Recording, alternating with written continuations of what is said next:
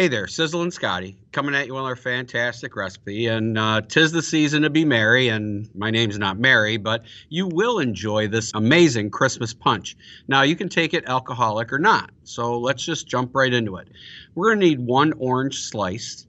We're going to use 1 cup of cranberries, a half a cup of pomegranate seeds, 2 cups of cranberry juice. This is the unsweetened stuff, 100% juice. 2 cups of orange juice. 1 cup of pomegranate juice. That POM, P-O-M, is really good. I would recommend that.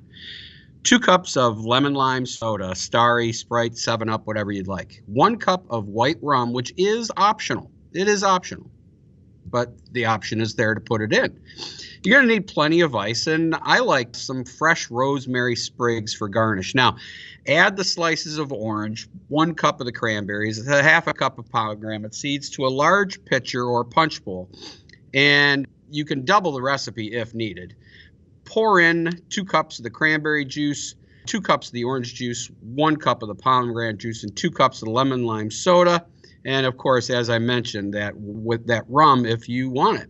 Now, serve it in glasses over some ice and garnish with some fresh rosemary sprigs. I highly recommend chilling all the ingredients before for best results.